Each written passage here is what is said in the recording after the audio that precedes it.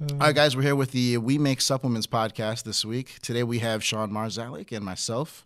Sean, say hi. How's it going, Encore? It's going pretty good. Good. I got a little bit of a tan. Yeah, I know. Coming back from Easter weekend. I see that. I'm jealous.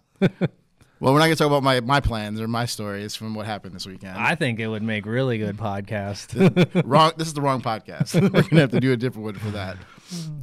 But I did get a ton of messages on the We Make Supplements Instagram over the weekend. I guess everyone was just sitting at home messaging, checking in the DMs or whatever it was.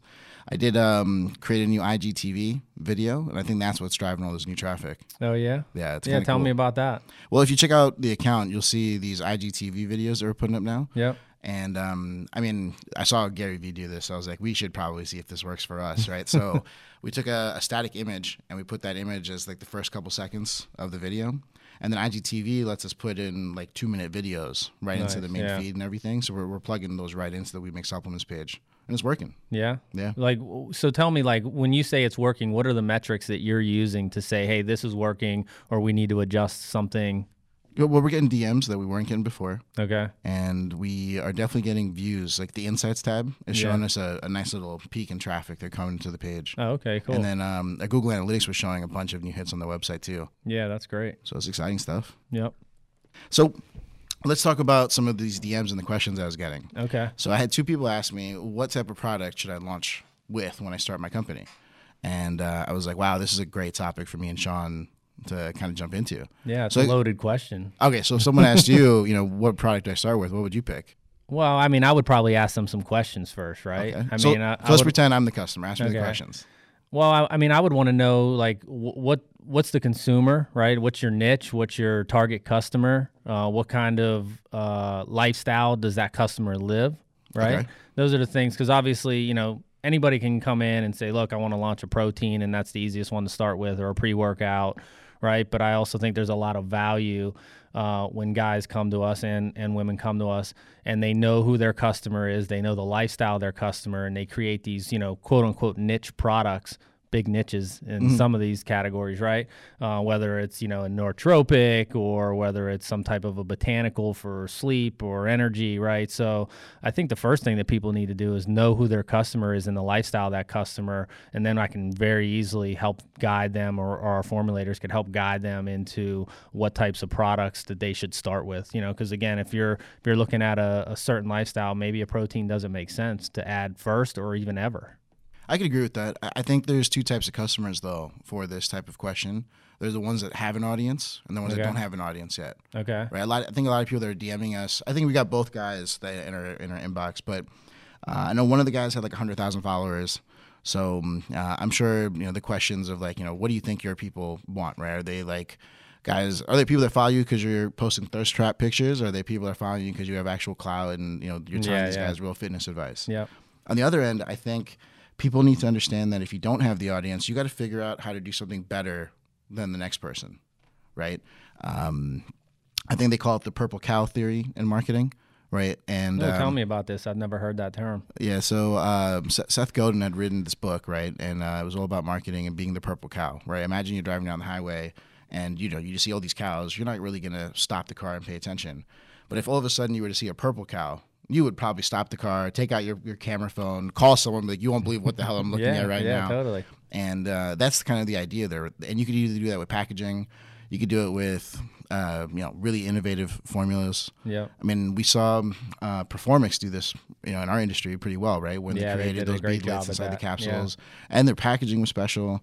The price point was ridiculous, right? But it was all for a reason, and that's why they stood out with what they were doing. Yeah. So I totally agree. It's a good example. I think people just have to figure out what their edge is going to be, and if they have the audacity to actually try and go out there to market with it, see what happens.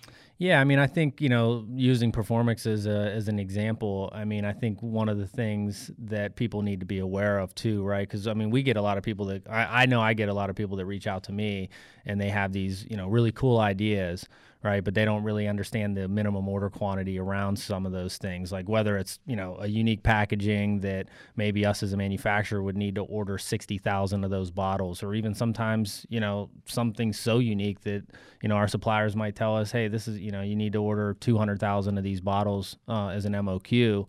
And then also, like, I'm sure when Performix launched with the beadlets, like, right, and we can do 120,000 powdered capsules for someone as an MOQ here to get them started, right? But I doubt that those beadlets would have been ran at those minimum order quantities. So, Yeah, right, they probably 10 million. Yeah, I mean, it might. I think, yeah, it was definitely over 1 million. I don't remember the number, but we've looked into it for certain customers over the years, and so understanding that and being able to like tell a customer, hey, this is a great idea, but really setting those expectations up front of like, you're going to have to figure out how to be the purple cow within your expectations of how much, initial inventory you want to carry. No, for sure. I think that also sparks another good question, right? If you really have an innovative solution or something really different, should you wait to go to market and go get funding? Or do you learn to crawl first in the industry and launch with a more basic version of what it is you're trying to do, get that audience, get some history, and then that's a great question, and I think it really comes down to how unique is it, right? I mean, if you've got something really special and it really is something that nobody has done before, I would probably, my opinion would be, get to market with that very quickly, but have the right funding to do it right. But if you're just kind of like, hey, it's kind of unique and it's a spin-off of something, my guess would be, my advice would be just get to market and crawl, walk, run with it. But again, if it's super unique and it's something that no one has seen before, and and you feel in your heart can make a big difference because you're bringing something so unique to the market, then I would do it right and take the risk. We're all entrepreneurs that are starting these companies, or we wouldn't be starting a company, right? So yeah, for sure. It doesn't always work. It doesn't always work when you crawl, walk, run, right? And it definitely doesn't always work when you swing for the fence right out of the gate. But I guess that's part of being an entrepreneur. So let's jump into another DM. I think after asking them the types of products, they were like, well, what else do we need to do to launch a company? Okay. I was like, oh boy, this is going to be a fun conversation because there's so many things that I didn't know when we started, the brands that I had. And I'm sure, 10 plus years ago when you started, there was all sorts of things that you learned as you went. Yeah. And I feel like some brands just need to understand that there's probably a couple of basic steps that you have to do. Let's look at the basics, right? Register an LLC, create a bank account, have articles of formation, all the basic things that someone, you're an accountant, your bank, someone will help you with that kind of stuff. You have to buy your domain, register your handles on social media, right? Yep. Now, quite often people will come up with the name of a company and then go to buy the domains, register handles on social, and they'll be like, all right, none of these are available. And then, you have to pivot, you change your name or come up with some type of solution for what you're going to do. And with Shreds, right? We started with Beyond Genetic Supplements. That was the name of the company we started, right? But then Shreds took off, so we ended up renaming the company and switching everything over to that name. So, yeah, and for us, the company was called SDC Nutrition, which were just basically, Sean Devaney and a partner we had initially, Charles. But we were starting with a brand called About Time, and we wanted a different actual corporation name. So we had to form the corporation name and then come up with the brand name. And now SDC is obviously, something that people know about from a manufacturing perspective. So good thing we had it in place. No, for sure. I think this goes back to that crawl, walk, run concept, right? Do you get business insurance on day one? Do you wait till you hit a certain sales number? Do you file for a trademark on day one? These are types of questions I think most brand owners don't understand when they're in those nascent stages. Yeah, and I think I don't think there's a right way to do it, right? I'm sure you could talk to a lot of entrepreneurs out there who started, didn't even do anything formal and just started getting a lot of sales and really ramping up revenue and started making money. And then someone came along and said, hey, you don't have this in place, or that in place. And so you get it in place, right? And then there's some people that, their philosophy is, hey, I'm not going to go to market till I have everything in place, and I don't want to take any of these chances. And I'm sure you can find a lot of examples of super successful people that have done it both ways. I remember this one brand that, we happen to have a little hand in now, right? It's called Recore. And I remember when I was first looking up their product labels, trying to get an understanding of how these labels are designed and how they work, I looked at the UPC codes, and I'm talking to the company that the previous owners and the people behind it, and they're like, yeah, we just made up the UPC numbers. These aren't real UPCs. And I'm just like, what? Like, wait, I don't even understand that, because when we started Shreds, the first thing we did was we researched how UPC codes work and how to go buy one of those and get your GS1 certificate. And I remember talking to a couple of brands about it later on in my career, and these people didn't even know what GS1 was. Yeah. And stuff like that just boggles my mind. No, yeah, a lot of people don't know a lot of these things, and a lot of people that reach out to me are very. I had an email exchange and a phone call with a guy yesterday, and he even started the email after the call and just said, "Look, sorry for all the dumb questions, but I'm new to this, right?" So, but at least he was asking questions. So I think that's the key: is make sure you have people around you that you can ask these questions to. Don't think you know everything, right? And definitely if you're starting a supplement brand and you're working with a manufacturer, if they've been around for a while, they should be able to guide you through a lot of these things and utilize their years of knowledge to try to do things as right as possible out of the gate. So, you said right as possible right out of the gate. Yeah. Let's jump into another question I got. Label claims. Okay. So a lot of guys are hitting us up saying that, they want their label to have all these crazy claims on it. And, I try to give them some advice saying that in my experience, I went with no claims. I don't know if you remember the Choice packaging. Yep. It was just all name branding, right? Yep. And that's what we went with. And anything we wanted to do claims-wise was done on social or through the website or anything in that nature. Smart, safe. Well, I mean, we were we were trying to be as risk averse as possible. But Yeah. I think when it comes to best practices, I think you'd probably be someone that would be a great person to ask. Well, what do you think best practices are for a label claim? Yeah, I mean, look, I'm kind of with you on being risk adverse when it comes to packaging. I mean, if you look at some of the brands that we have in the marketplace, we're not making claims on these packages as well. I think there's an FDA perspective, which when you manufacture with a quality organization, your labels will go through, for us, for example, our quality review process starts with our designers getting things set up from a supplement fact standpoint. It'll go through our quality department for a review for FDA claims and FDA regulatory outline and stuff like that as it relates to how the labels are laid out and what you're saying on there. And then separately, there's FTC claims, right? Typically, our quality department and most manufacturers aren't reviewing in-depth FTC claims. So I think, understanding that there are two separate types of claims on a label is probably the first place to start. But I've always been, I'm sure there's a lot of products on the marketplace that maybe sell a lot high volume because of the claims they're making. But to your point, I also know a lot of brands that are not making a lot of claims. They don't have the sleep at night worrying about the FDA reaching out with a warning letter or the FTC reaching out, trying to claw back some of the money they've made, right? And they're super successful without those claims. So I lean towards the less claims, the better. I like to tell people that the consumers aren't uneducated anymore, right? Consumers know the difference between you putting something crazy in the label, like this works 10,000 times better, but nothing else is on the label. It's like, better than what? Yeah. Right? Consumers are going to ask that question, and you can't get away with that anymore. I think best practices, in my opinion, are using your subs facts panel. Making any claims that are on your supplement facts panel is, going to be a pretty accurate statement on what you're doing, right? That's when you see a protein tub and you see a big call out saying 25 grams of protein or saying 0 net carbs on a keto shake. Yeah. Those are the types of things I think people are looking for. Yeah, and right? I think as brands developed or products evolve, when you start looking at branded or patented or trademarked materials that actually have, studies behind them, those are nice call outs to have, and those are good claims to have. But you have the studies behind those patented materials and those branded materials. So I think sometimes those are something you want to look at. If you're somebody who's looking to start a brand and you're really big on claims, I would say, start looking at some of the patented materials out there that have research behind them. So then, when you're putting those claims on the label, you can back that up, right? And you don't have to lose sleep at night over it.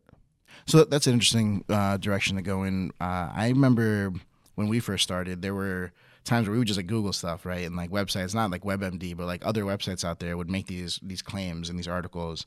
But I remember after meeting with our FTC firm, they told us this isn't how it works, right? You need documented things, and you got to create this binder was what they called it, right? With all your substantiation and everything that you're going to say about a product. And these need to be registered studies, and things like that. You can't just use some article that some Joe Schmo wrote on joesfitnessblog.com. Yeah, right? clinical trials, right. Yeah.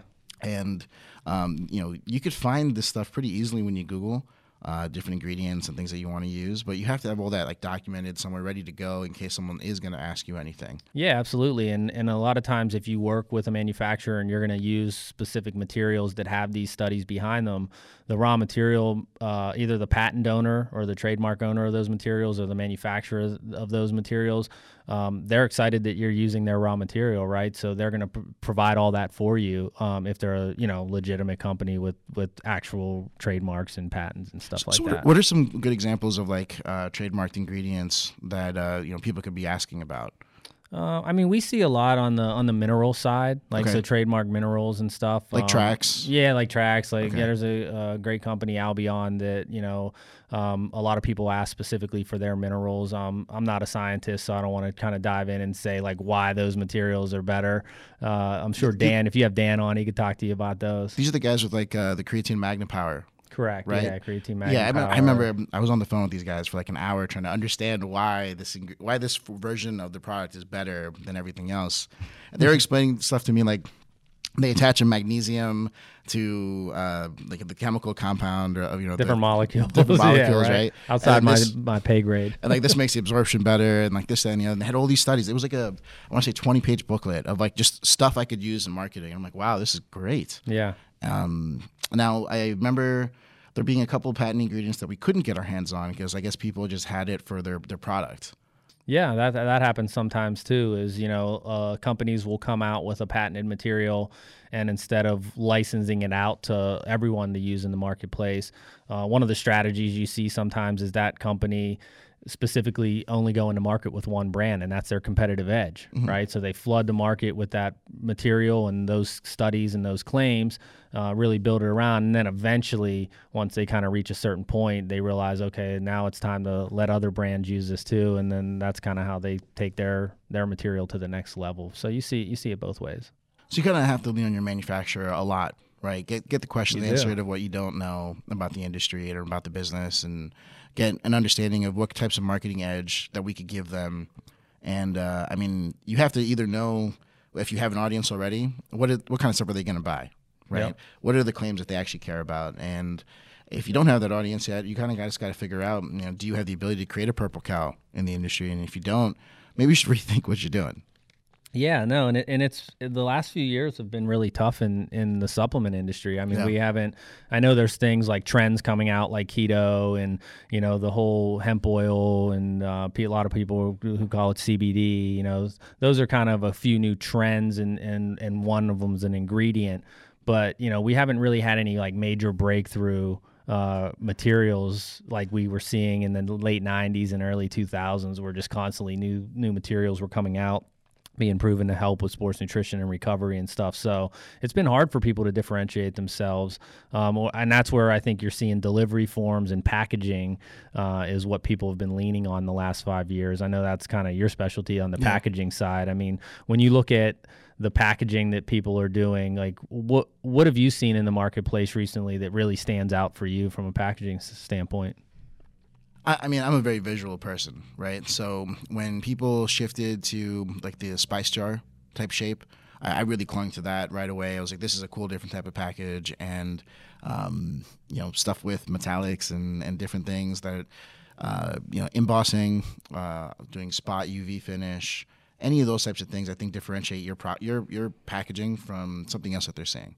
Now, if you're not even in a retail environment, I feel like it's just really important to have good graphics.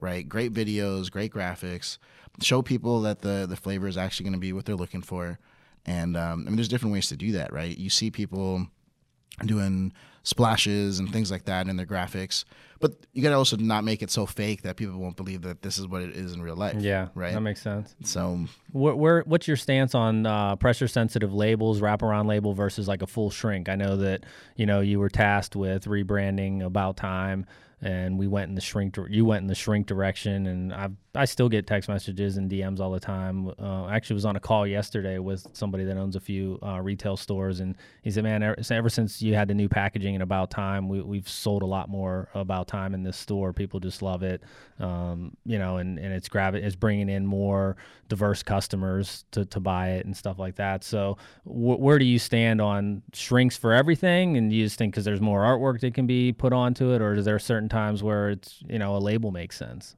I think in a retail environment, full body shrinks is the only way to go right now. I mean, you have more marketing room, right? You have more canvas to kind of put information for the product. I think if you are strictly an online brand, I think just regular labels gives you a lot more flexibility.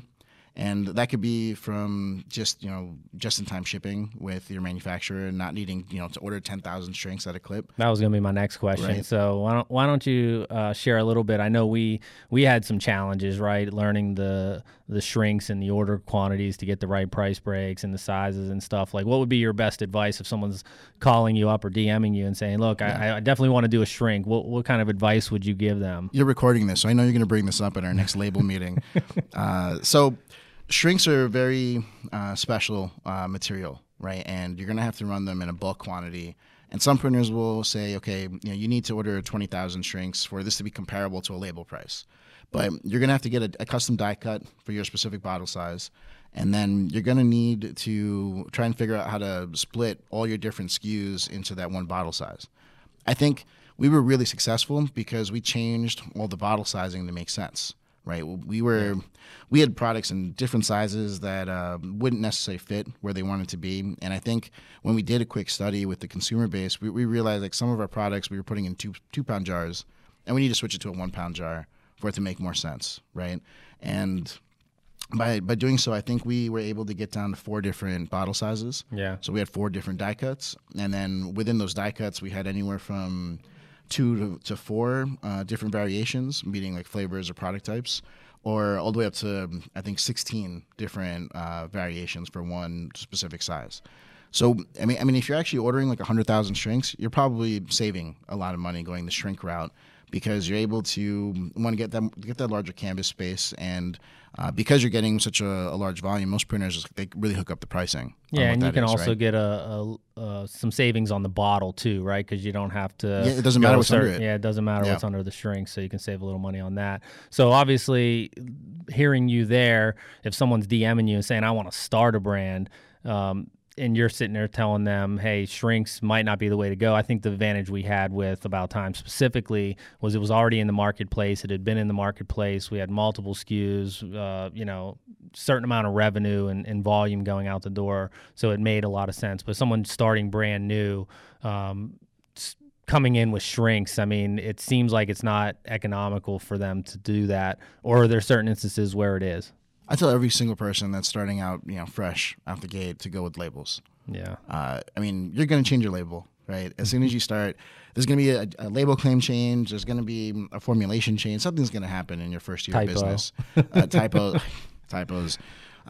We had some funny typos back in my day with like random stuff. I remember our warning statement once was like, warning, do not take if you're pregnant. But then like the next sentence was, warning, do not take if you are pregnant. Or if you're not pregnant. It had both of them. Like, and just like, who read this before this went to print? Probably 15 people. Because Right? Isn't it crazy how like every time we launch something new, a new product or switch a label or formula, it's not on every SKU, but you always find that typo or something that's wrong, and you're like, who all reviewed this? And you see like 8 signatures, and it's just, that's just the way it is. There's so many moving pieces on a label, and so many things that are hidden, and so many when you're looking at it for so long and trying to find things that are wrong. It's amazing how like 1 or 2 things that everybody misses. It's common. I mean, manufacturing for as many companies as we do, we see it all the time. So yeah, I definitely agree with you. Starting out with a label makes absolutely. a lot of sense. And then there's going to be things like Prop 65, which you're going to have to decide whether you're going to have a separate label for California or whether you're going to have,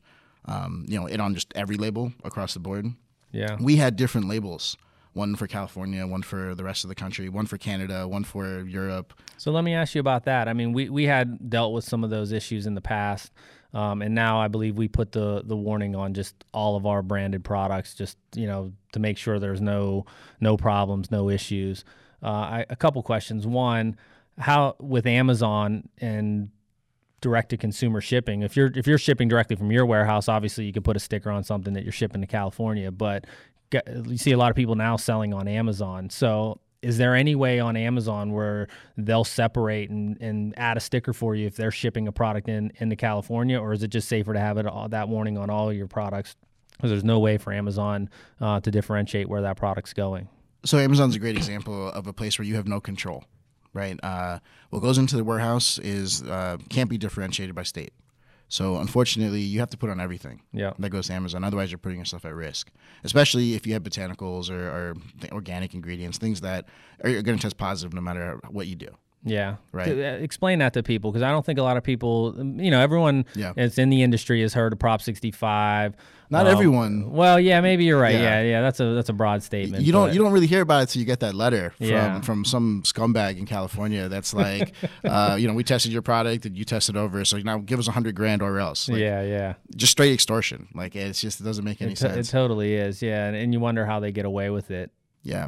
I mean, so here at About Time, right, we put it on every single product, period, because we're using natural flavor systems from the chocolate to the vanilla. Cocoa, it's impossible to avoid it. And so explain that. So when something like cocoa, which is kind of growing and coming out of the ground, right, the soils have certain amounts of, whether it's lead or mercury or different things that are in every soil everywhere. So whether it's carrots that are growing or spinach or cocoa that's going into a supplement, you're going to have traces of these things. And so Prop 65 specifically says if your product tests over these limits that we've set up here in California, then we're able to, take action against you and your company because your products have over this amount of limit of a specific material in them. But I think what people don't realize is those limits are so small, right, that it's impossible with some materials.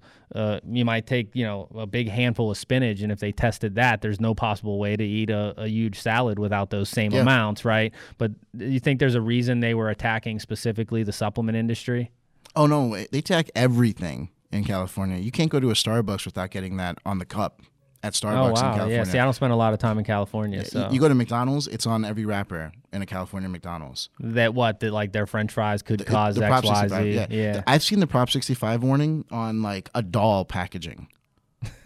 Like it was like the craziest thing. Like, you're not going to eat this, but it has the Prop 65 warning on it. Well, maybe that's the materials that went into making the doll. Because you know what, I did order some custom made stools for my home, and they had a warning when they arrived, and it said something about I don't know if it was Prop 65 or a similar warning, but it talked about the chemicals used, and they meet certain regulations in California. It's always California. Yeah, I don't think my butt sitting in a chair is going to give me cancer. Like, I just don't think that's going to happen. But it's everywhere. But you got to put it on there, or these companies are going to get sued, right? Or at least, threatened with litigation to hope for a settlement. I think the reason that the supplement industry is so easily targeted with Prop 65 is because it's so easy to test. It costs $365, literally, for them to go send your product to test at a specific lab that I'm not going to name right now because I don't want people running around testing other people's products. But the specific test that they have will test for that one ingredient, and that's all they need, right? So let's say that your product's a test booster, or let's say your product's claims organic on it, and you don't have that warning on it. It's like ding, ding, ding. These guys just got dollar signs in their eyes. Like, this is an easy check. So they're just immediately just going to buy the product from GNC or wherever it is that's a retail environment and just start shipping it off. Yeah, and so what we do here is every finished goods product that comes off our line is outside of being tested for microbes, we also test it for heavy metal, and that's kind of included with what we offer the customers. So, they can have an idea as their products are coming off to know that they're within the Prop 65 limits. And again, there are some products, just by the nature of the ingredients, you're not going to be able to control that, but at least they know through the testing that we provide when it comes off the line and goes to the lab. No, for sure. I mean, Sean, I think we've been talking for over 25 minutes. People at home are probably going to stop tuning in at this point. But are we that boring? No. Let's save the rest of the questions I had for the next episode. All right. Yeah. No, this was a good conversation. Yeah, for sure. All right. Cool. All right. Take care, guys. Bye. All right. Bye.